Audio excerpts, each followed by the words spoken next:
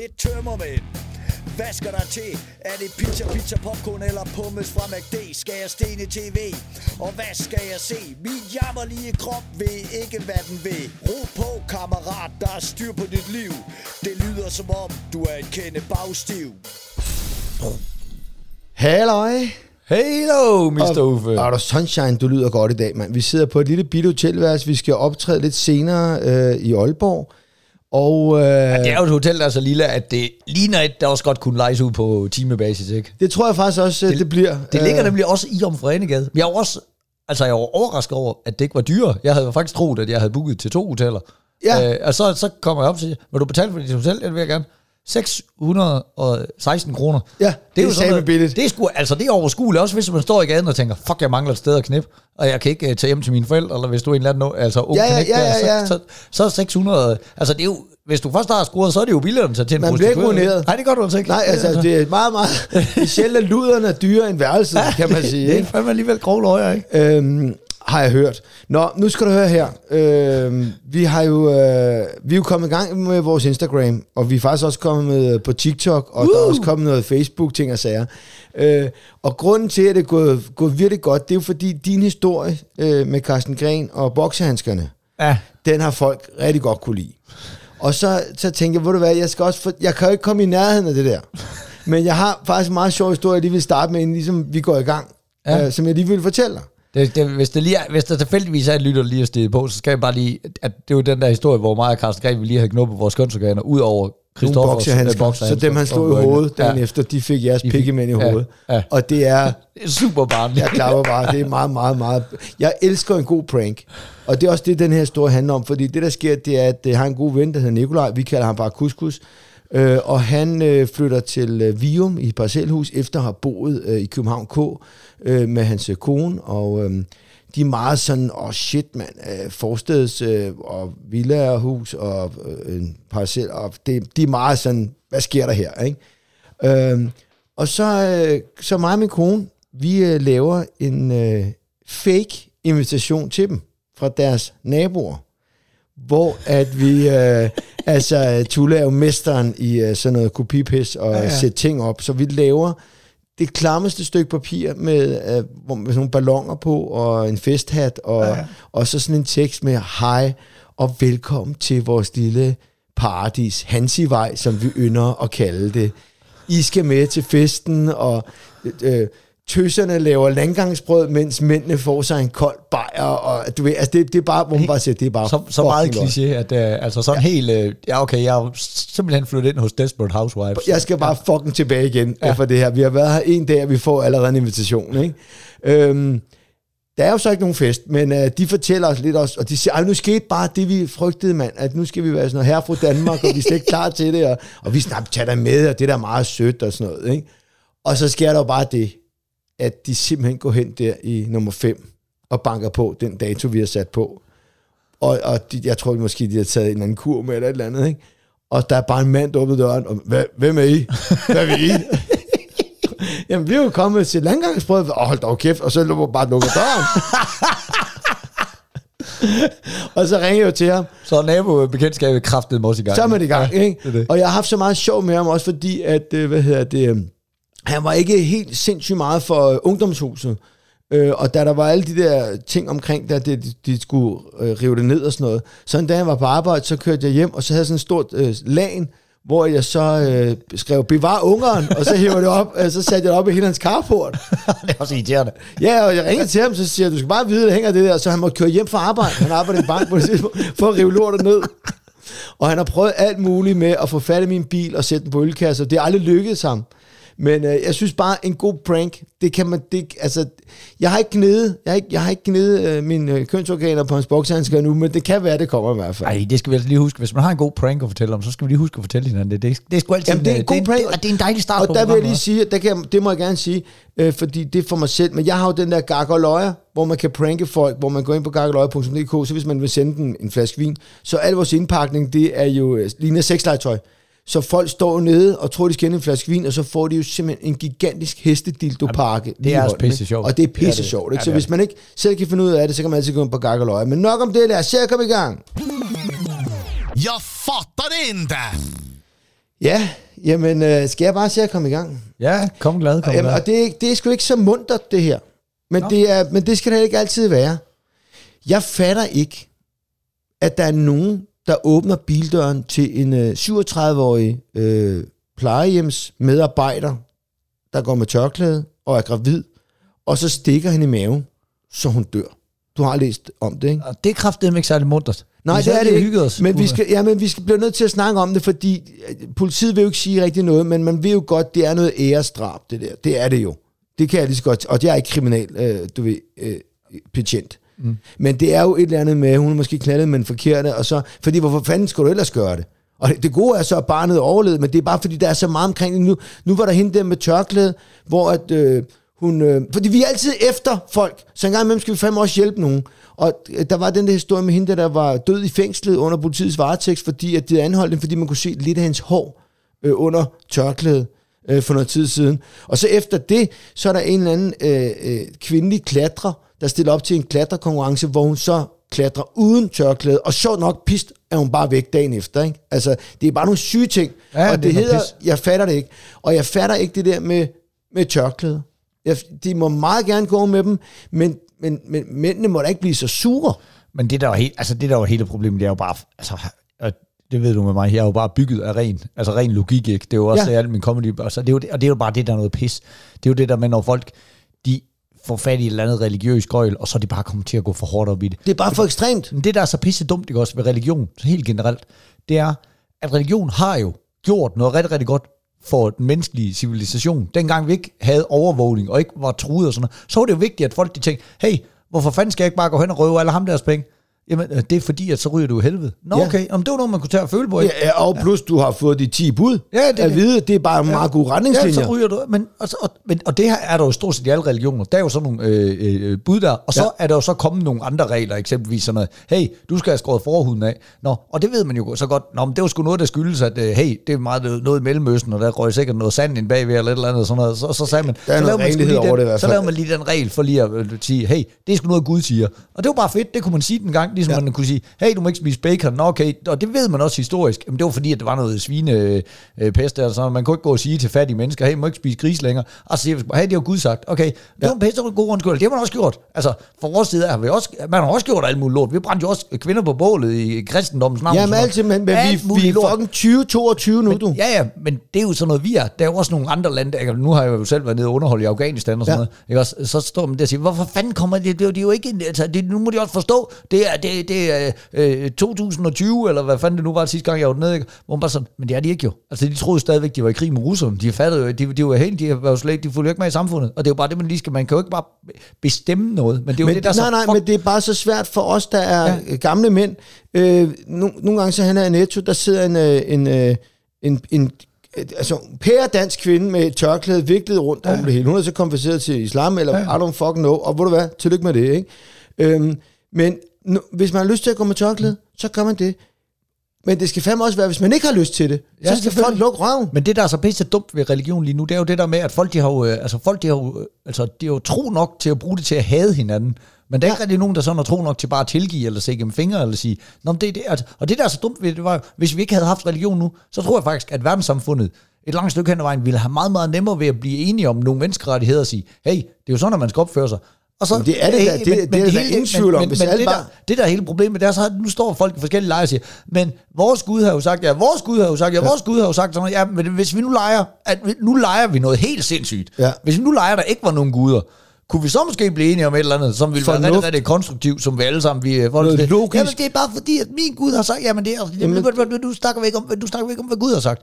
Hvis nu ikke var nogen, der har sagt noget, var det så vil du så gerne droppe det fucking tørklæde? Vil du det? Altså, for helvede. Jamen, det er rigtigt. Jamen, jeg fatter det ikke. Selvfølgelig fatter vi ikke religion. Nej, og det er derfor, jeg tænkte bare, at den kom ind, fordi man bliver sgu så træt en gang imellem alle de der sørgelige nedheder der. Jamen, det gør man kraftedeme. Og så tænker jeg bare, at nu vil jeg lige flippe den op under vores lille ting, der hedder, jeg fatter det ikke, for jeg fatter det virkelig ikke. Altså, og jeg er bare så glad for, at det barn overlevede, der var inde i maven der. Det jeg synes lige, de har sagt i nyhederne, det gjorde. Men det kan godt være, det er mig, der... Nej, for helvede, det siger du ikke til mig. Ja, det er altså alvorligt bange for mig. For helvede, men altså, jeg har jo ikke skamme-research, men jeg føler vel lige at have hørt det sådan med et halvt øre i bilradioen på vej. Ja, men ved du hvad, nu er der allerede gået 10 minutter, lad os bare se at komme i gang med nogle sjove ting. Nå, men det er godt. Jamen, der er noget, jeg ikke fatter, og det er meget mere i den munter afdeling. Ja. helt klassisk, ikke? Det har jo lige været... vi er en runde bagud, ikke? Men det er jo, altså, vi havde jo fejret Halloween for nylig, ikke? Ja. Og så har vi den der problematik, at på et tidspunkt, så skal vi jo til at putte vores børn. Altså Charlie, han er kun 5 år gammel. Han kravler altså seng som ved en 7:30-tiden. Ja. Og de der unger, de kan godt blive ved med at løbe og ringe på til klokken 8:30, ikke? Og så siger jeg, ja, men så synes jeg, at du skal... Så siger jeg, men så sender vi jo bare noget slik ud, og så skriver vi lige en seddel og siger, hey, tag en pose slik, og glædelig Halloween, vi skulle lige i gang med at putte. God idé. Ja, så er den jo ikke længere vel. Siger jeg, jamen jeg synes, det skal stå derhen ved garagen, fordi det tit så går vi igennem garagen, fordi vores hus er det, hvor jeg bare siger, jamen det er jo noget, vi gør. Men altså, du har jo været hjemme ved os.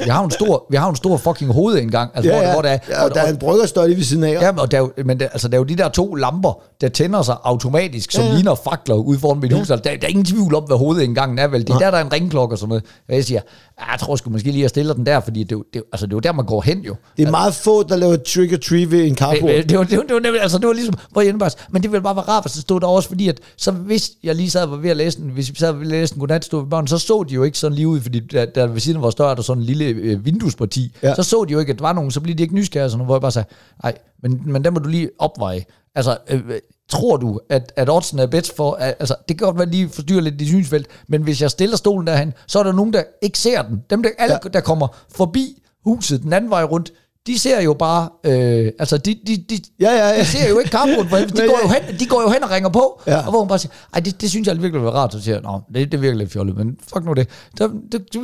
Aftenen den kører frem, så er det bare, så stiller det op, så stiller det op ved døren, fordi at det er det eneste, der giver mening. Ja. Og så det er også bare irriterende, du har stillet op der, sådan, det ville så være så meget rart, du stod der, så den med at sige, jeg er ligeglad, det må godt stå ved garagen, hvis du synes, det er pisse meget bedre det. Nu har jeg jo så fundet alle tingene frem. Så kan du bare, jeg har fundet alle tingene frem og stillet dem, som jeg lige vil. Og det er jo dejligt, jeg har fundet dem frem. Nu det eneste, du skal gøre, det er lige at gå ud, og så bare flytte dem hen foran garagen. Hvis det er så pisse vigtigt for dig, at det skal stå et 100% ulogisk sted, frem for et 100% logisk sted. Ja, men det var rart, hvis du bare havde hørt efter. Ja, men du kunne jo også bare høre efter mig. Det er det, der ikke fatter. Jeg fatter ikke det der med. Fordi det bliver også altid overtænket. Fordi det jeg har jo gode argumenter, altså for helvede. Hey, hvis du lige stiller en pose ud og siger, I kan bare lige tage et pose slik. Hvor ville det så være smart at stille den? Ja, det ville jo være smart at stille lige der, hvor de ellers havde tænkt sig at ringe på en ringklokke, imens du er i gang med at putte. Hvor fuck trigger man? Det gør man ved en hoveddør. Det gør man ved en hoveddør. Selvfølgelig skal den stå der. Og men det er så skægt. Og det må det være, min storebror ringede til mig. Han er begyndt at lytte til vores podcast, og han var ved at pisse i bukserne og grine om, det er nogle programmer siden, over din Solvejs-historie med den der Born to be Wild med Jenny, hvor hun kunne slet ikke forstå, at man kunne blande Fanta og Cola, om det ikke var sindssygt og sådan noget. Og han synes, det var... Og det var jo ikke engang Fanta og Cola, det var fucking Faxe Kondi og Topform. Nå, ja, altså, det går lige op ad hinanden jo, altså. Ja, men det er bare... Ja. Men gik hun så ud og flyttede det gjorde hun ikke. Nej, det gjorde hun ikke. Nej. Det havde været så rart, hvis hun bare havde fået sin vilje, uden at lave noget, der minder om en arbejdsindsats. Men det er også det, altså, jeg havde jo gjort i det der var jeg også blevet så fucking irriteret, at jeg havde stillet det helt ude ved garagen, og så jeg ringede til 10 på vejen, og sagt, er I søde og komme og banke rigtig hårdt på døren? Og så når Jenny kom ud, og så siger jeg, trick or treat, og siger, jamen vi har stillet det over. Og siger, men man kan jo ikke se det derovre. Ja. Ja, men det var helt præcis det, jeg skulle have gjort. Selvfølgelig skulle jeg have gjort det. Bare lige fået 10 til at komme og sige, jamen det giver jo ingen mening, Jenny. Nu undskyld, vi kommer og forstyrrer, men du skulle da stille det her. Det bare lige 10, der har sagt det. Bare komme 10 børn og bare sige, undskyld Jenny for helvede. Altså, jeg er jo et 8-årigt barn, jeg kan da gennemskue. Det er en røv dårlig idé, du stillede det hele. Ja, det har været helt kæft, mand. Så var den lukket, mand. Ja, det har fandme været godt. Familielivet. Idiot. Ja. Jamen prøv her. Det kører sgu meget godt.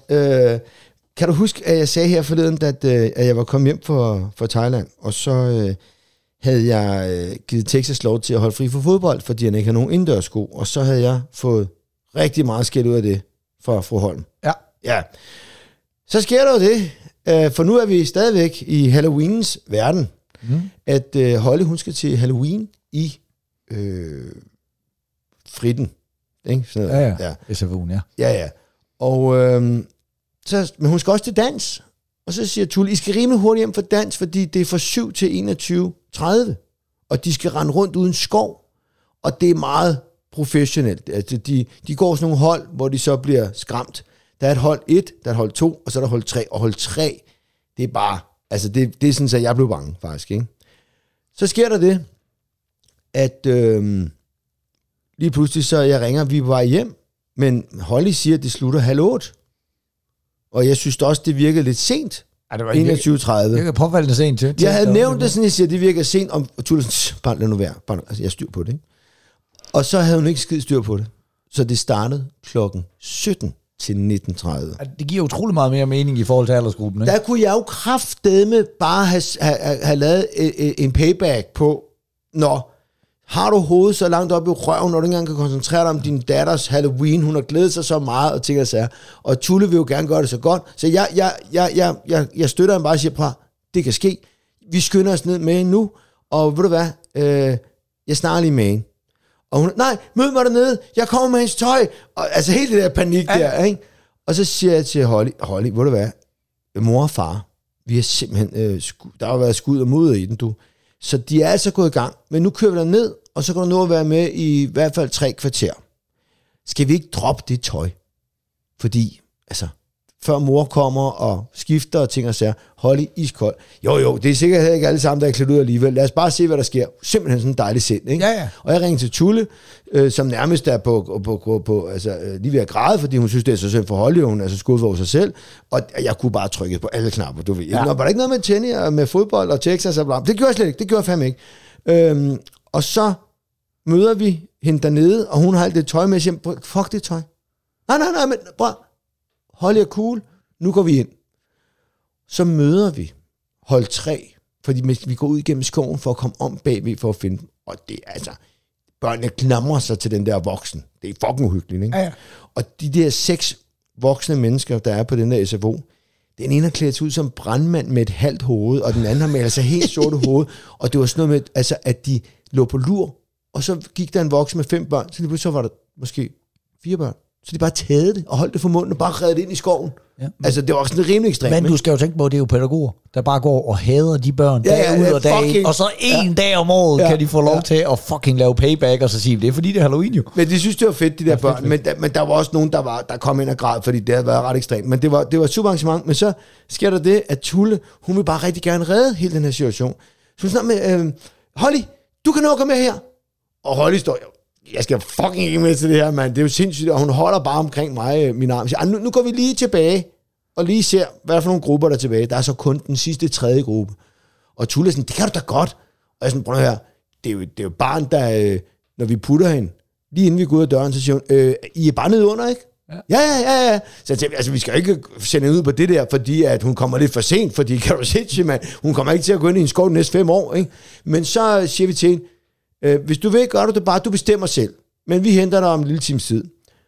Og så var hun fandme gået med alligevel, og havde været super stolt af sig selv, og Tulle var glad, og du ved, alle de der ting og sager. Men jeg var stolt af mig selv, for jeg kunne have sagt, ved du hvad, det er simpelthen bare ikke i orden, at du ikke har styr på, hvor hun havde glædet sig så meget til det Halloween, ikke? Fordi den fik jeg jo med det fucking fodbold der, ikke? Og så jeg var virkelig tæt på at sige til hende, se, det er hvad der kan ske, ikke? Det er lige i farten, når vi har lidt styr, du ved, det går lidt gang i den der, det går lidt stærkt, så kan man glemme, om det er fodbold eller Halloween, men jeg holdt min kæft, og det er så lidt ærgerligt, at jeg kan gøre det i den her podcast, men det er jo den eneste måde, at jeg kan mødes med dig med en gang imellem og få det ud af systemet. Man bliver nødt til lige at få det ud af systemet. Ja, som ikke bliver skilt for fanden, ikke? Så det var bare, du ved, det går godt i familielivet, og hun kom til Halloween, og alle er glade. Om det er godt. Ja. Nu er det jo lidt bisse, fordi at jeg fatter det ikke, egentlig også handlede om Jenny, ikke også, men det er fandme også, det er altså også bare så meget ulogisk at tage fat i vinde, fordi at vi har jo lige, nu har vi lige fået flyttet havemøblerne ind, ikke? Ja, det er jo klart, det gør man, når det bliver nu er bedre tid, ikke? Og jeg sagde jo fra starten af, at vi kunne bare få nogle af de der havemøbler, der bare kan, altså der er jo masser af havemøbler, der bare kan tåle at stå ude nu. Jamen, Jenny var meget insisterende omkring, at vi skulle have sådan et, hun har forelsket sig i sådan et bord med trælaminater med sådan noget sildeben udendørs. Og jeg sagde, det holder, altså det er bare ikke super fedt. Ja. Altså sådan noget, det er flot, når det står i bladet, så er det måske flot et år eller 2, ikke også? Ej, men der står, det kan holde og sådan noget, og jeg bare siger, jamen ja, det står der jo. Hvis du bor i Italien. De skal jo sælge det lort, ikke? Nå, men vi køber det der. Har I givet det olie? Ja, vi har gjort alt det der. Ja. Men altså, du ved, så har du Jenny jo selvfølgelig stillet et par vaser derude og sådan noget, som hun synes skulle pynte og sådan noget, og så er det jo samlet sig vand rundt om det og sådan noget, så det er jo så nærmest sådan en ring af alger, hvor dem fjerner vi så bare, de har jo stået der i 2 måneder, ikke? Hvor bare siger, så er der ingen tvivl om, hvor de der vaser, de skal jo i hvert fald stå der igen til næste år, ikke? Altså, det der, man kan jo lige stille 2 bøger ned under. Ja, man kan jo bare lige stille nogle bøger, så bliver de lige hævet, ikke også, og så dækker man endnu mere. Nå, men så, men det sjovt bare, men så får vi slæbt det der lort ind, ikke? Og jeg havde jo sagt det, men det er ligesom om, at det bliver aldrig ført til protokol, de der ting, jeg siger. Og nogle gange, når jeg er ude med mine venner, så tager jeg bare mig selv i og bare gøre helt dumme ting, og så kalde den. Fordi at Jenny, hun er simpelthen så ligeglad med logik. Ja. Altså, hvor jeg... Sidste gang jeg var inde i, hvor vi flyttede jo for nylig, lidt år siden, ikke? Og så havde man jo ikke taget alle de der haveredskaber og sådan noget med, så sagde jeg, ved du hvad, jeg køber lige nogle, så var jeg lige hjemme fik, så købte jeg lige nogle nye skovler og spader og river og det der ting, man skal bruge, ikke? Og så køber jeg dem med hvid, og så min ven der med derinde siger, hvorfor køber du dem med hvid? Så siger jeg, men det ved jeg godt, det giver skyggende mening, fordi at, de bliver jo møgbeskidt lige med det samme, det er pissegrimt, men jeg ved, Jenny, hun bliver glad i det øjeblik, jeg kommer hjem med dem. Ja. Og jeg kom hjem, og jeg gjorde det samme med en hvid stegepande en gang, hvor jeg også bare ved, det er simpelthen så dårligt en idé. Jeg ved slet ikke, hvorfor de laver en hvid stegepande. Det er jo alle sammen. Der kommer lige, den bliver lidt sort, der kommer lidt fedt ned, jeg kan det bare fast, sådan en lille lort. Det er en kvinde, der er designet den. Men begge gange, hvor jeg kom hjem, så har jeg sagt til Jenny, hey, jeg har gjort noget rigtig, rigtig dumt, som du bliver glad for, og sådan præsenterer det. Se, jeg har købt noget hvidt skrammel, som bliver grimt lige om lidt. Og hun siger, det er altså dejligt, du tænker på mig, selvom jeg præsenterer det sådan der. Men se, jeg har gjort noget dybt idiotisk. Happy, fandme dygtig. Happy wife, happy life. Og ved du hvad, vi skal jo, det vi to snakker om her, og det vi snakker med vores venner, det kan vi jo ikke bruge til en skid. Vi kan godt sidde og grine af det, men det er bare ikke sådan, verden hænger sammen. Og hvis fucking din kone bliver glad for hvide ting, eller hun vil hæve nogle vaser ved at stille nogle bøger under, så er det bare sådan, men, altså, jeg er da overbevist om, at vores kone kunne lave en fuldstændig tilsvarende podcast, hvor, hvor de bare sidder og siger, men for helvede mand, og så skulle de lige, og der var ikke noget at gøre ved det. Jamen, jeg tror, at vi gør lige så mange dumme ting, men det er jo bare de har bare ikke en podcast. Blandt andet kunne de jo hver dag, altså hver uge sætte og sige, så Torben nu, fordi de har fået sådan en idé om, at de mødes, og så påstår de, det er et arbejde, så skal de drikke sig fuld en ekstra gang om ugen, og de drak egentlig rigeligt i forvejen. Nej, men det er men altså, men prøv her, mænd og kvinder, de har jo bare altid været forskellige, og det er jo det folk, de kæmper for nu, at det skal vi ikke være, vi skal være fuldstændig ens. Det bliver vi aldrig. Med den tankegang, som vi har, både mænd og kvinder, it's never gonna happen. Det gør det altså bare ikke. I'm so sorry, man. Yes, ugens optur! Yeah! Bravo! Jamen, der kan jeg lige så godt sige, at det er jo så en uges tid siden det er sket, når I lytter til det her, men Rune Holger, bravo, Mr. Yardex.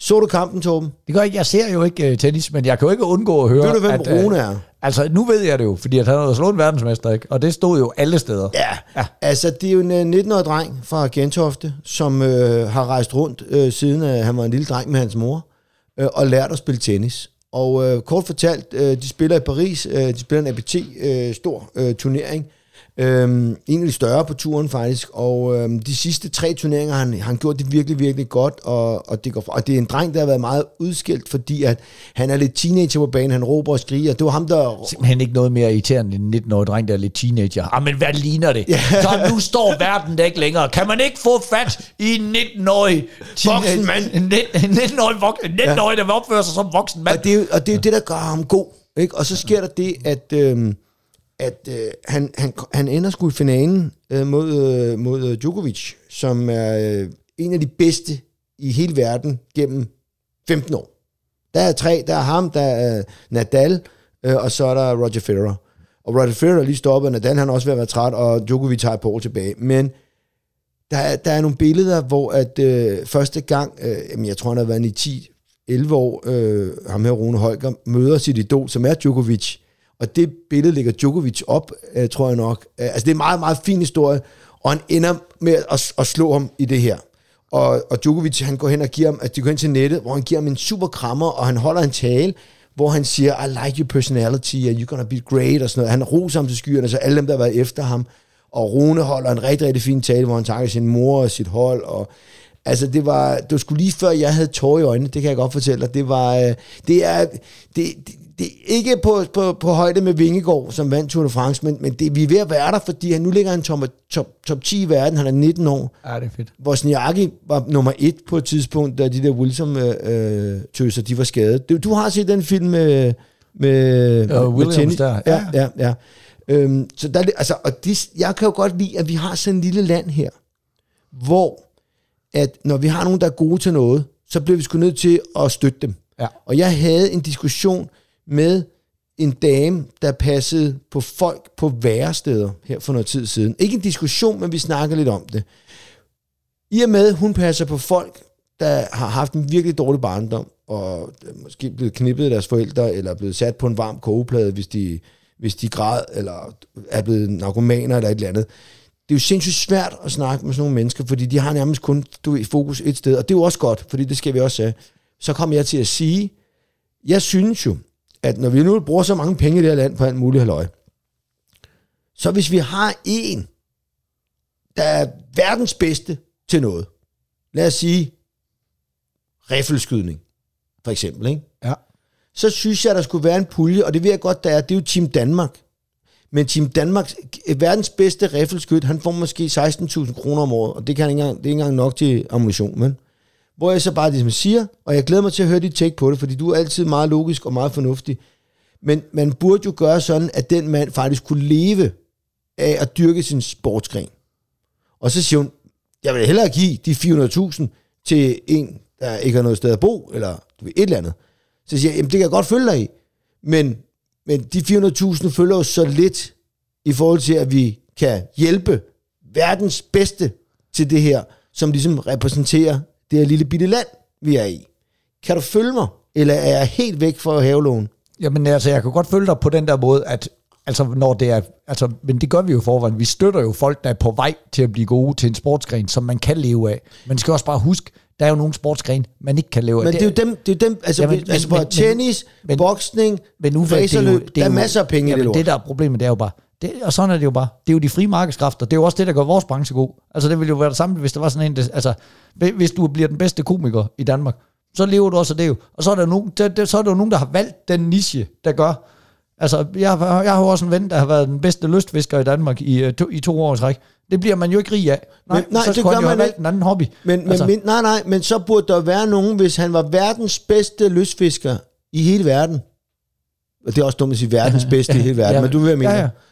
Så burde der være nogen, der ligesom sagde, okay, du repræsenterer verdensmesterskabet af lystfiskeri, vi har det danske flag, du står på skamle nummer 1 hver gang, vi skal nok hjælpe dig med at købe nogle orme, og du ved, en fiskstang og nogle flybilletter. Jamen, jeg ved sgu ikke rigtigt, jeg synes sgu, der skal være en eller anden form for mening med det. Altså, jamen, nu kan man sige, hvis det så er nogle OL-discipliner og sådan noget, så er det jo også sådan, at folk, de kan jamen, altså, vi har haft verdensmester i dans mange gange, ikke? Og men altså, de kan ikke leve af det. Nej. Præmiepengene er for lille og for små. Det er bare ærgerligt. Men det er jo selvfølgelig det er jo ligesom den gang, hvor Michael Laudrup, han var verdens bedste fodboldspiller. Hvad er Michael Laudrup? Han måske tjent 100 millioner eller sådan noget. Men ikke? altså, hvad kan man... Altså, i dag... Så du ved, nummer 50 bedste fodboldspiller, han tjener 100 millioner. Jo, men så var det jo dengang, men altså, Michael Laudrup, han har jo ikke lidt nogen nød, vel? Altså, nej, det er jo bare, altså, det er jo ligesom, det kan jo godt være, at om 50 år, så kan det være damefodbold, det er lige så stort som herrefodbold, ikke også? Og så tjener de penge, og så er det surt for dem, der sidder nu og ikke kan tjene nogen penge. Men altså, faktum er jo bare, at når det drejer sig om sport, så er det også bare de frie markedskræfter, som jeg plejer at sige, og den der diskussion, den vender jo tilbage, og nu kommer den sikkert igen i forbindelse med VM, hvis vi laver et nogenlunde resultat. Er I klar over, at damerne, de fandt så meget, og de fik så lidt i penge og sådan noget? Ja. Og ved I hvorfor? Det var fordi, der ikke var en masse damer, der købte en billet for at gå ind og se. Ja. Fordi at der ville jo være præcis lige så mange penge i damefodbold, hvis damer de så lige så meget fodbold, som mænd de gør. Men det gør de ikke. Men det gør de ikke, og sådan er det bare. Og det vil også være rigtig mange penge i riffelskydning, hvis folk de synes, det var interessant at se på. Men det var det ikke. Nej, men så skulle man jo have fundet en anden sportsgren, ligesom hvis jeg havde... Men der er bare meget forskel på et fodboldhold, og så en mand, der er verdens bedste til riffelskydning. Og jeg ved godt, det, men problemet er, at jeg havde en diskussion med min kone, og hun mente det samme som dig. Ja. Og det er jo bare... Men det er jo altså... Det kan du heller ikke. Nej, men det er det jo ikke, fordi som du selv siger, vi har mange gange været verdensmester i dans. Fint nok. Der er jo tydeligvis nogen, der godt gider at gå nok op i den hobby, til at de bliver verdensmester.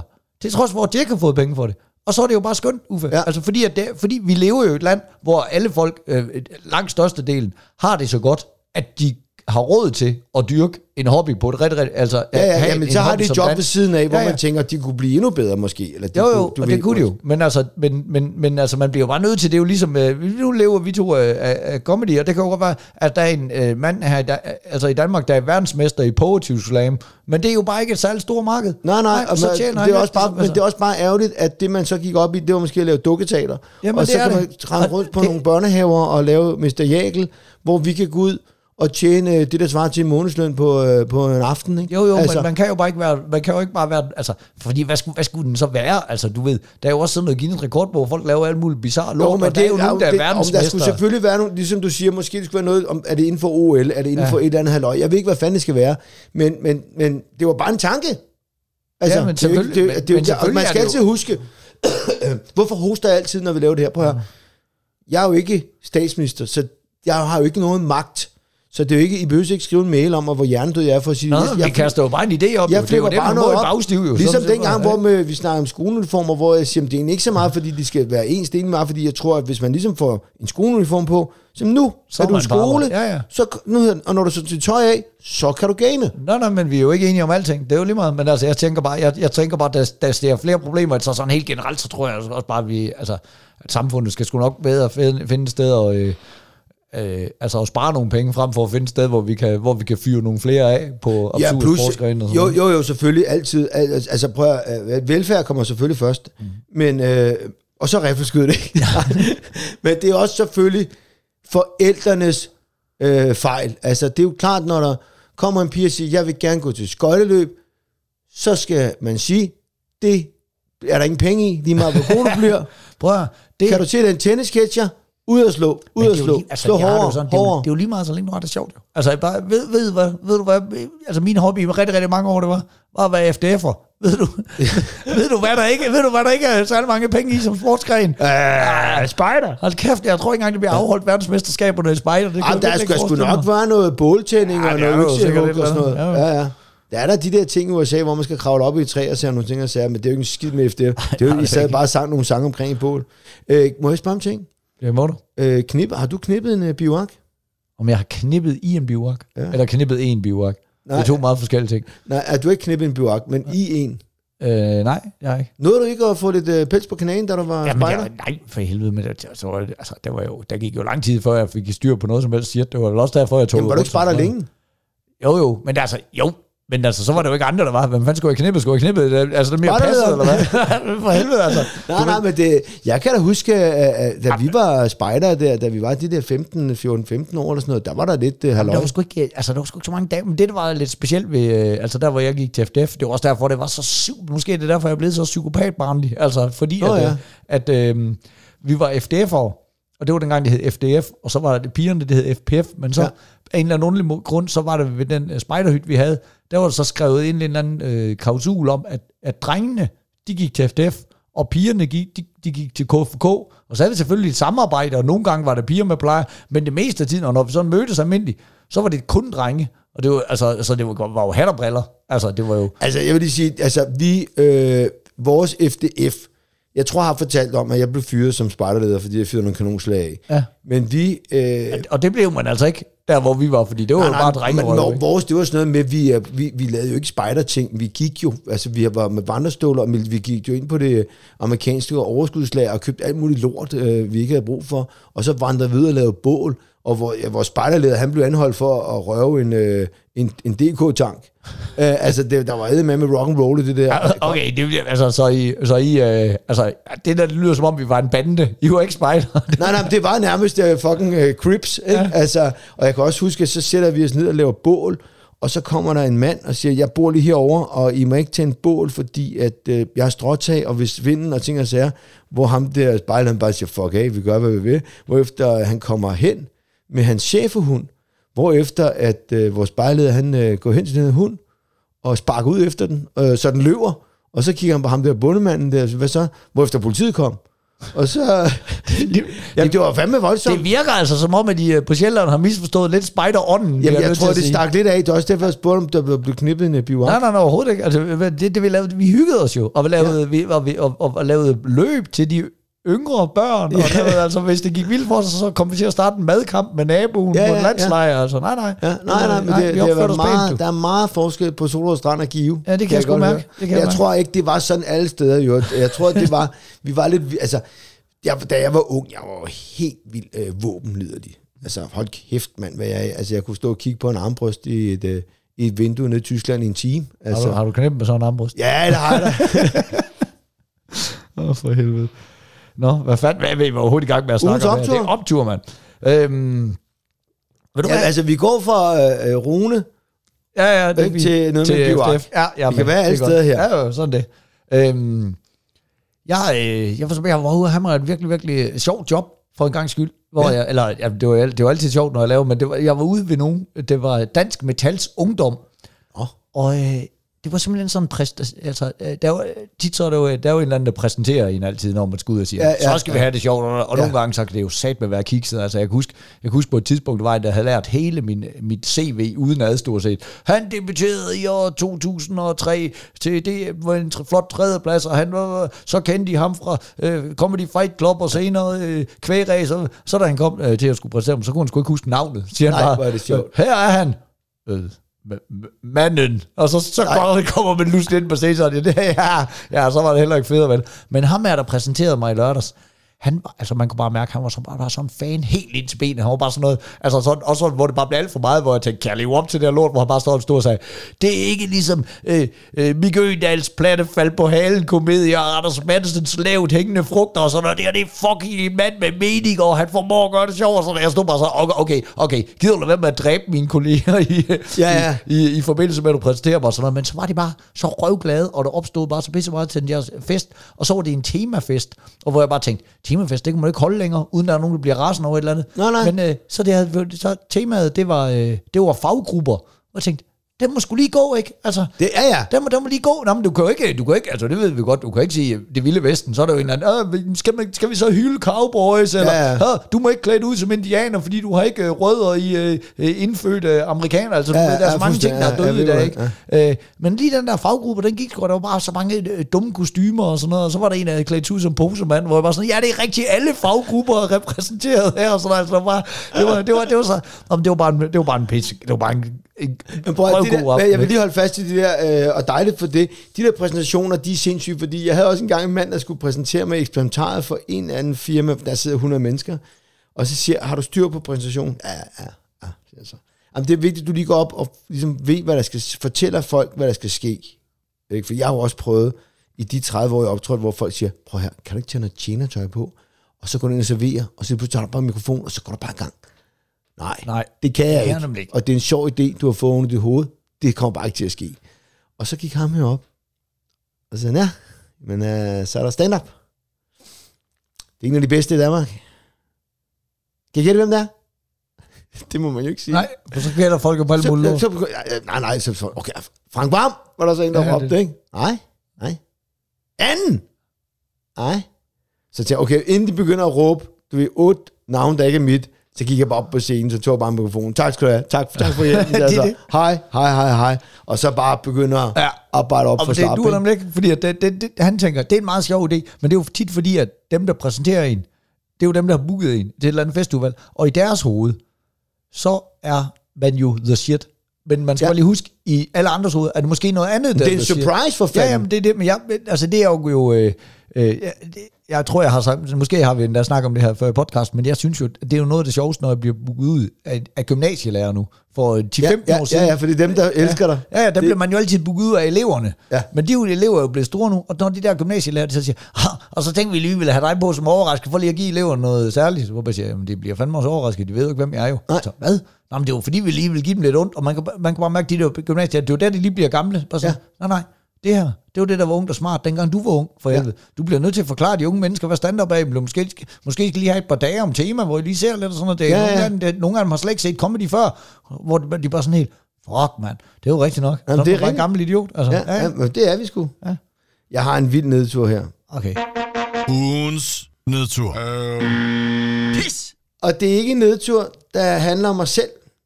Det er en meget gammel historie, men det er en vild historie. Okay. Og det handler om, der jeg var på bryllupsrejse med fru Holm det må være 12. Det må være 12, ja. Vi skal en tur til Thailand, og vi skal lande i Bangkok. Og vi har flottet os. Vi har købt businessbilletter med thai. Der er kun 12 rækker oppe i toppen, helt oppe i toppen af jumboen. Og det bliver fedt, det her.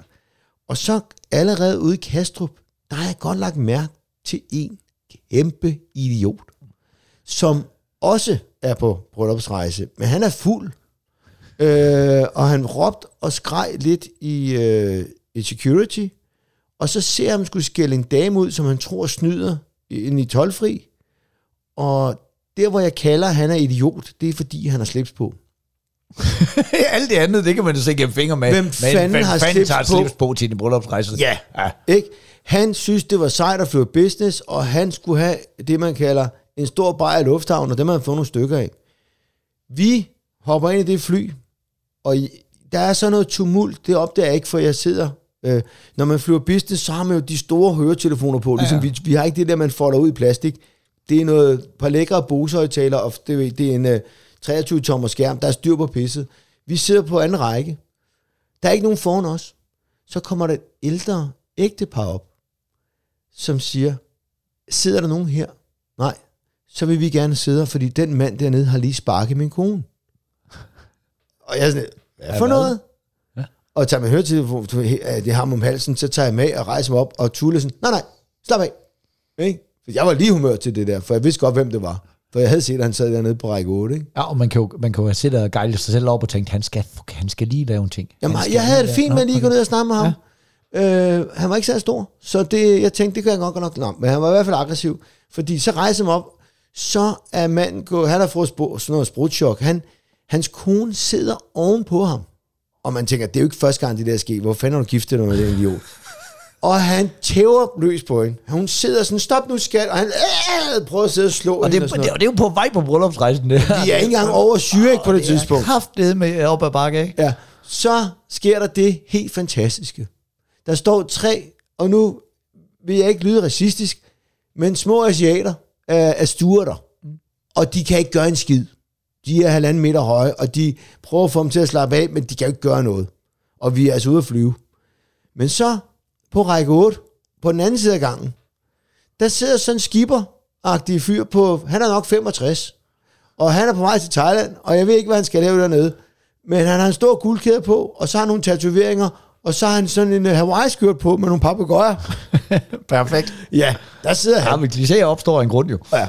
Og så siger han, tror ikke, du skulle til at slappe lidt af nu? Siger tankfyren der, ikke? Og han får væltet konen af det. Og hvad sagde du? Og hvad skal jeg kraftede med at smadre dig? Og sådan noget. Så siger ham der, sømanden der, nu siger jeg til dig en gang, nu har du kæft, og så siger du skal ikke komme herover, for jeg klander dig ind, siger han så. Ja, han kunne fandme bare komme. Så ham der, han får væltet konen af og begynder at grave igennem de her 2 sæder over gangen til ham der, skiberen, ikke? Så kommer noget af det sejeste, jeg nogensinde har set, Tom Chris, og jeg har set mange ting, og nu vil jeg prøve at fortælle så godt et billede til jer kære lytter derude.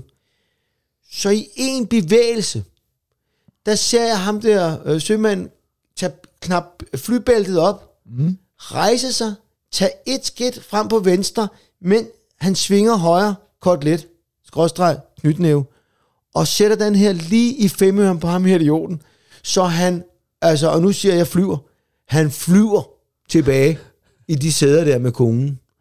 Lige det han rammer ham, der går han tilbage på højre ben, sætter sig af sædet og klikker bæltet igen. Du er i safety first, ikke? Det hele er taget, for han klikker bæltet af, til han sidder fast igen. Der er ikke gået 5 sekunder. Det var så pro. Så sidder han bare helt stille og roligt afslappet. Altså han har prøvet at slå en mand før, men det er sædet der. Og de der asiater, ikke? Og så kunne de så løfte ham ned under. De har sådan en safety-bur et eller andet sted på flyet, hvor han så kommer ned. Fordi hvis de skal lande flyet på grund af det der, det er fandme dyrt fornøjelse, ikke? Ja. Så han kommer derned, og det næste vi ser til ham, det er, da vi lander i Bangkok. Vi skal videre til Hua Hin, hvor vi har lejet et hus og har en fantastisk bryllupsrejse. Der kommer han gående med et ordentligt, han er helt blå i hovedet, med konen der, og så står der, og det kan jeg så godt lide, står der 3 betjente med maskinpistoler og en schæferhund jeg tror, sådan en han har hjelm og skjold på, og bare venter på ham, ikke? Og det er sådan, hvis du har lavet ballade med Thaj, så kan du ikke flyve hjem med Thaj. Så skal du hen og finde et nyt flyselskab, og når du får at vide for det, så vil de heller ikke have dig med hjem. Så jeg tror, han er blevet kastet i detention i et døgns tid, og så er han blevet sendt hjem, ikke? Men han havde sat med haft en nedtur, men det var bare en god historie, vi fortælle. Ja, det er kraftigt måske sådan noget. Altså, det er jo noget af det, altså, vi fucking hader jo vold, men der er jo ikke noget rarere, end når der er nogen, der ligesom lige kan gå ind, og så lige bruge vold til at afslutte vold. Men de siger, okay, han skal lige lukkes ned, ham der. Ja, og det var det, der skete, og det var ikke over for meget, det var det, og han havde fortjent den der. Han var lige nede. Ja. Og det, jeg elsker Thailand, fordi det der, så står der bare 2 mænd med maskinpistoler og en schæferhund, der gør. Havde det været i Kastrup, så var der kommet sådan en falkmand men det er jo derfor, med et bælte på, hvor der ikke engang var en peberspray, og sagt, var du ikke sød at sætte dig ned? Men undskyld, jeg siger det, det er jo også derfor, at det er så pisserart at være i Thailand. Det er fordi, at alle folk, de opfører sig ordentligt.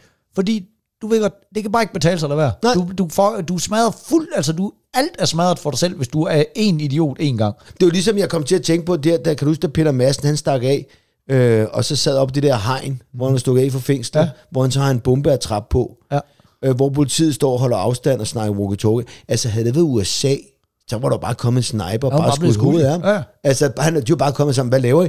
Jamen, det ligner en bombe. Jamen, hvis det ligner en bombe, så skyder med hovedet nu. Det er det. Er der nogen mennesker i nærheden? Det er en mand, der har dræbt en kvindelig journalist i en ubåd. Vi kommer nok ikke til at savne ham. Der er nok ikke nogen, der bliver sure. Altså, det havde bare klædt dansk politi, at der bare var en, der havde sagt, er det der en bombe? Hvad tror du selv? Bang! Sådan. Så lad os komme hjem på stationen og spise nogle hempesnitter. Altså. Ikke så meget pis. Nej, men vi skal sgu have noget mere rock and roll, du. Jeg kan sgu godt lide det der. Ja. Ikke? Fordi jeg har sgu også en kammerat, og han kan sgu også godt lide, hvis der er problemer, lige dele en flad ud. Og det er aldrig ham, der starter. Det er, han er ligesom dig, meget rolig, og så siger han et par gange til folk, stop så. Det har vi altid været meget stolte af i min omgangskreds, det er, at når vi provokerer, fordi vi er jo idioter, men vi provokerer aldrig til slagsmål, og vi kunne aldrig finde på at slå først. Altså, og vi giver også en undskyldning, hvis folk bliver ked af det. Og siger, hey, det er slet ikke det. Og selvfølgelig skal betjent heller ikke bare plukke folk ned, det er jo heller ikke det, vi siger, men for helvede, det er bare nogle gange. Peter Madsen, det går nok. Er du ikke, altså, du har ret i det, han bliver nok ikke pisse savnet. Nej. Men det er bare det, jeg kan godt lide de der folk, der gør det på en ordentlig måde, og siger, prøv, nu er folk bange på den måde, du opfører dig, nu skal du simpelthen stoppe med det der, og så begynder de at skubbe til dem, siger, du skal ikke skubbe til mig heller ikke, fordi jeg er ikke bange for dig, sådan der, du kan dem bare komme, og så lige pludselig siger det bare, okay, og så siger okay, han har også fået 7 advarelser, og nu ligger han kraft dem der, ikke? Og så kan han sgu lære det, ikke? Sådan det. Men vi opfordrer overhovedet ikke til vold, men der er sgu ikke noget som en nulstillingsflad en gang imellem. Det er det jo. Ja. At du sgu da slet, det er sgu da mig, der har siddet med det hele her. Det er sgu da din tur, mand. Ja, eller nedtur, i hvert fald. Min nedtur, mand. Ja. Du får den lige igen, mand.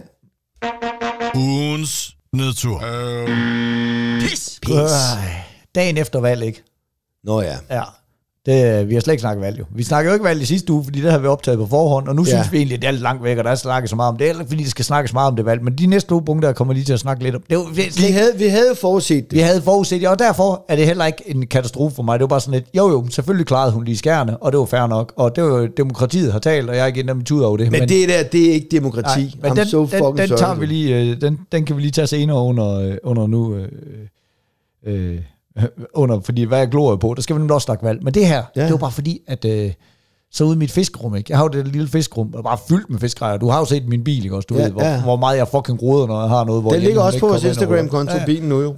Ja, det er rigtigt. Vi har taget et billede af vores... hvor vi nu har fået en Instagram op. Hey, gå lige ind derude, og husk at følge os på... Bagstiv podcast på Instagram. Ja, det er det. Så kan du også lige se, hvor meget vi roder bilen. Jeg roder bilen. Og så lige så meget roder jeg det der fiskerum. Og så op på den øverste hylde inde i fiskerummet, der skulle lige ligge nogle flasker rødvin. Nå, og, du drikker ikke rødvin? Nej, det er jo Jenny, der gør det. Men af en eller anden grund, så tænkte de kommer til at have det med at snige sig ind i det der rum, der egentlig kun skulle være til fiskegrej. Og så den ene gang ved den anden, hvor garagebordet åbne, så er det de der rødvin, det er sådan en kasse, der er ligget ned, ikke? Så, er det en papkarton? Ja, det er bare en papkasse. Nej, det er en kasse med 6 flasker rødvin. Okay, jeg skulle lige og så er den ene bare stille og roligt sneen så ud. og så er den bare smadret ud over det der gulv. Og det er jo ned i fiskegrejet, og det er fiskenet, og det er fisketasker, der er suget det der rødvin op. Og så var det bare ligesom om, det var fucking dagen efter valget, hvor jeg i forvejen lige var så pissetræt af, at ting var røde. Ikke? Så var hele mit gulv bare fucking rødt, og der stank bare rødvin. Og der var jo glaskår, og jeg blev nødt til at gå ind og skrabe op med pap på...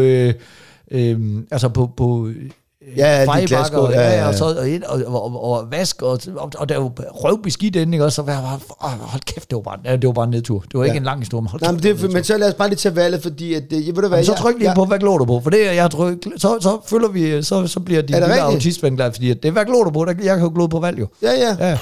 Hvad glor du på? Hvad glor du på? Hvad glor du på, mand? Inget? Så får du lov til at snakke. Okay, nå, men det er bare fordi, at det var noget pis. Det er vi to enige om. Der var rigtig mange, der var uenige. Det var jo lige sådan lidt under halvdelen, der stemte på Mette Frederiksen her i landet, og hun klarede sig skærende på grund af nogle stemmer i...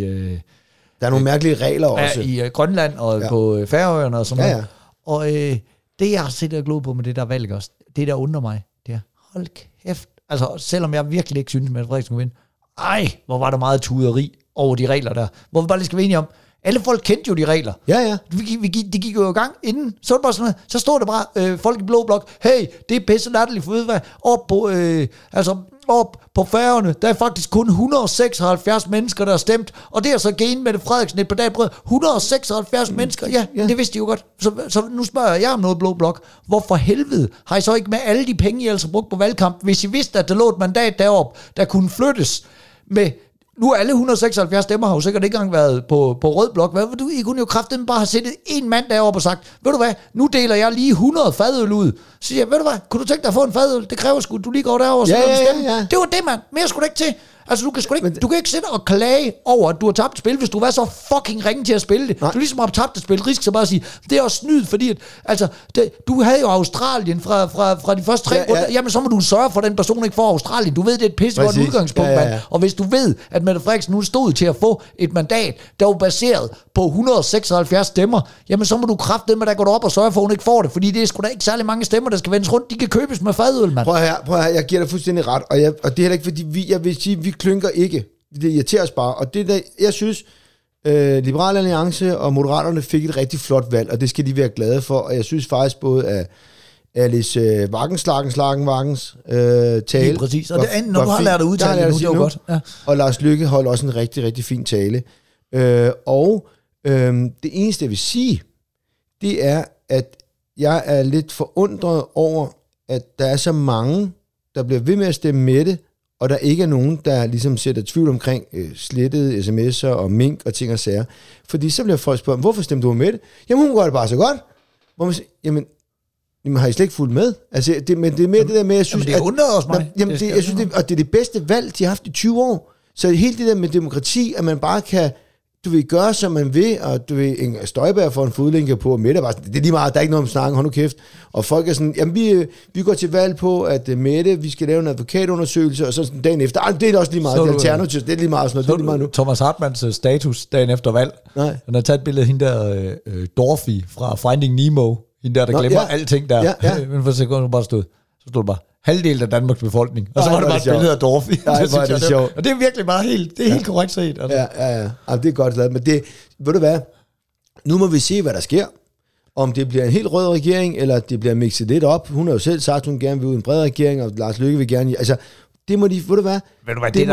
Så længe vi har os hinanden, Torben, og vores lille podcastmaskine, og nu vil jeg også bare sige, nu har jeg alligevel også haft stemmeret i det her land i 28 år eller sådan noget. Og min erfaring er, så stor forskel ender det sgu ikke med at gøre i den store ende alligevel. Jeg tror ikke, det er forskellen der, og fordi jeg kan se rigtig mange fine ting ved rød politik. Det kan jeg. Men jeg tror for mig... jeg kan ikke se så mange fine ting med, at man bare gør, som man vil, og ikke står ved sit ansvar. Jeg tror, og det er det eneste, jeg har med det. En skide undskyldning. Jeg roste med det i starten. Jeg synes, hun var så skarp til corona, og den måde, hun stillede sig op og holdt pressemøder på, og den måde, hun sagde, jeg er statsminister, jeg skal nok sætte mig i de her ting. Så synes jeg, det gik lidt amok, og så skete der nogle ting, men alt kan jo klares med en undskyldning, men den har jeg bare ikke fået.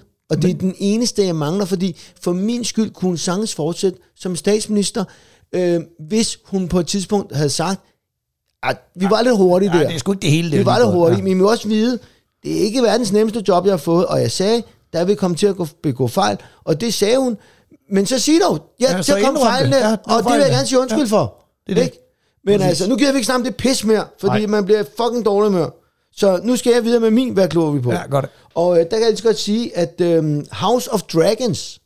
Er du gået i gang simpelthen med... Jeg fandt den. Ja, det er prequelen, det er det, der går før Game of Thrones. Det er nemlig alt det før, og der er ingen tvivl om, det er totalt, at det er meget flot, men det er lidt discount i forhold til Game of Thrones. Okay. På en eller anden måde. Men det er meget spændende, fordi nu er man jo sat ind i historien, så nu giver det jo en mening med alle kongerækkerne, og hvem der var The Mad King, og alle de der drager, og hvad fanden der sker og sådan noget. Og jeg kan jo ikke få min kone til at se det. Jeg har sagt til hende, det er sgu lidt ligesom Matador, bare med svær og drager. Fordi det er det jo, altså seriøst, fordi der er så mange, du ved, så er de sammen, og så er de ikke sammen, og så er der en trier der, og så knipper de, og det må de ikke, ligesom du ved, der Bolt, han knippede Agnes der, og så, altså, det er lidt ligesom, du ved, det er en god historie, så er de bare bobbet op med nogle drager og noget svær, hvilket jeg også godt kan lide. Ligesom at man i Matador bobbede op med, du ved, hvad hedder ham der, Varnesbroren der knippede frøken Grå der, ikke? Og når, hvad hedder ham der, Hansen, der blev spillet af, du ved, ham der, han er død, Axel Strøby, som jeg jo elsker. Altså, det var mine højdepunkter af det der, ikke? Og grisehandleren, det var fedt. Men House of Dragons, jeg har set første sæson, og det er sgu ret fedt. Det er godt. Så det vil, hvis man er Game of Thrones entusiast, så kan man godt lige gå i gang med det, fordi der er sgu også noget med noget svær. Det er godt. Og nogle ting at sige. Jeg er ikke kommet i gang endnu. Jeg tager anbefalingen til mig. Godt. Ja, der blev jeg gammel. Ja, det er noget lort.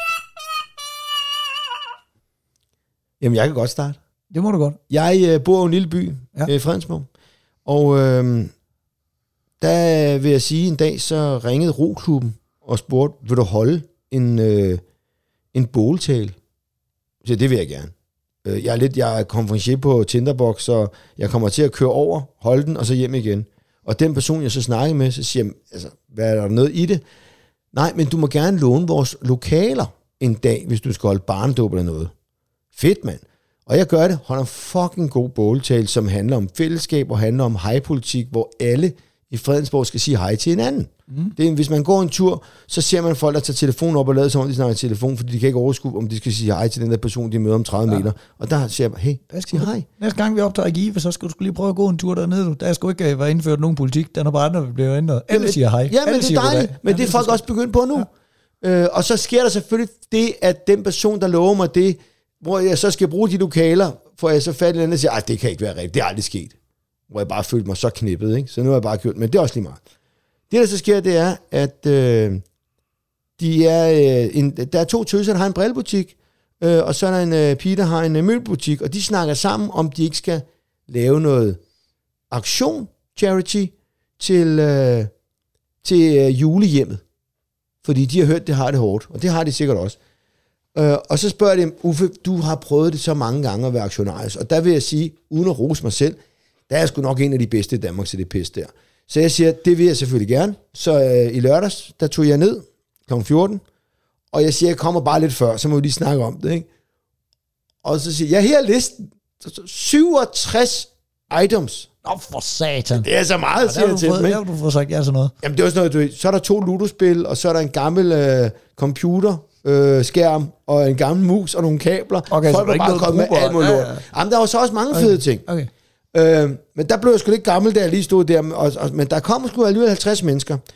Og det lykkedes os at skrabe over 13.000 kroner sammen. Det er sgu da meget flot. Så det var super fedt, og det var også sjovt. Så var der en mand, der var kommet med en hvid vest for Iceman, hvor jeg bare sagde, den gider vi ikke engang byde på, vi skal bare videre og sådan noget. Så grinede folk lidt af det og sådan nogle ting, ikke? Og så sad der en ældre dame med en rollator, og så uden hun så det, så stjal han fra hende og siger, så har vi også fået en rollator til... og jeg tænker, du gerne vil byde på den her, hvis du vil hjem i dag og sådan noget. Det var rigtig sjovt, ikke? Så havde ejendomsmægleren EDC-ejendomsmægleren, Morten, tror han hedder, han havde sponsoreret en 4,5 liters vodka Grey Goose, hvor han så satte et klistermærke på med hans butik. Og det var fucking genialt, fordi hvem kan ikke bruge den? Altså, du kan sgu altid bruge 4,5 liters vodka. Men så sker der det, at min kammerat, ham jeg var i Thailand med der, han ringer til mig, og den er på lydløs for i gang i en aktion, og så da vi skal sætte den her på, det er noget af det sidste, så tager han bare for sjov, og så sætter han på højtaler, og siger, du skal lige vide, du er på højtaler, og jeg er midt i en aktion. Nå, og vi er faktisk i gang med at byde på en 4,5 liters vodka, var det noget for dig? Hvorefter han bare svarer, 2.000. Og så lægger jeg bare på. Så men der har vi først bud. Nogen er højere. Og der er helt stille. Og jeg ved godt, jeg er også i chok, siger jeg så. Det var ikke planlagt, og det var ikke planlagt, men de troede ikke på mig. De kunne ikke forstå, der bare en, der ringer, og så siger han bare 2.000 og lægger brødet på. Men han endte sgu med at få den for 2.000.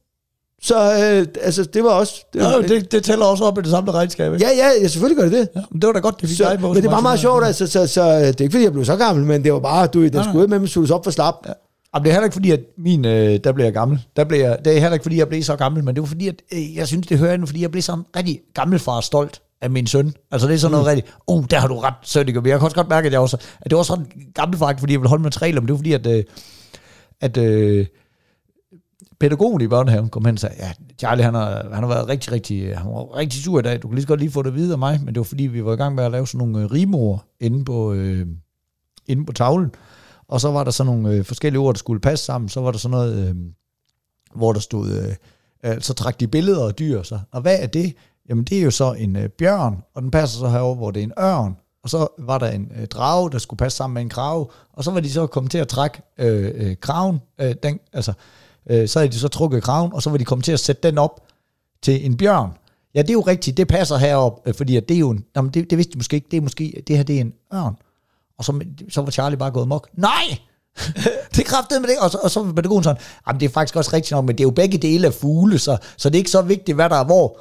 Jo! Ja. Det kræftede med det, og Charlie, han var rasende, han var bare sådan, I bytter de to om. Men det er jo Torben Chris' søn, der er der. Det er det nemlig. Det er du fandme. Men ellers så er det overhovedet heller ikke nogen som helst grund til at sidde og lave den der live som. Og så fordi der er en pædagog, der synes, der er ikke så stor forskel. Nej, men der er jo en forskel. Altså der er forskel på en drage og en ørn. Nej, men det var ikke, det var en krage og en ørn, ikke? Altså, man kan se det på næbbet og sådan. Og Charlie, han var bare, han var altså rigtig sur og vendte med at bytte dem og sådan noget. Hvad vil du helst komme op og slås med, kunne du så spørge pædagogen? En ørn eller en krage?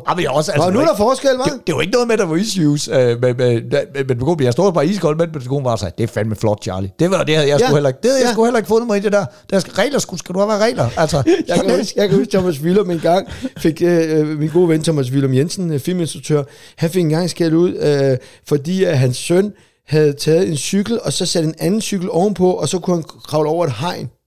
Og i børnehaven, tror jeg også. Og det måtte han fandme ikke. Hvorfor Thomas siger, er der nogen, der har rost knægten for, hvor genialt det er, at han kan sætte 2 cykler oven på hinanden, og stadig komme over et hegn? Altså, det synes jeg også bare meget sjovt, ikke? Det er også flot. Altså, jeg kan huske det der. Det er jo simpelthen så dumt det der med, når der står en, der ligesom er, altså styrer et spil, og ikke vil erkende.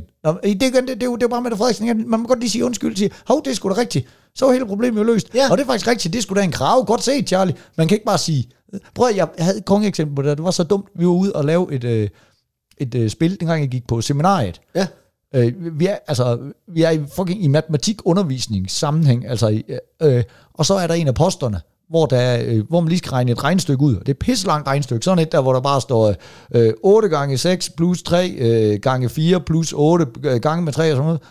Og så er der nogen, og det skal man stå og regne ud i hovedet, og så er der selvfølgelig mulighed for at regne stavefejl og sådan noget.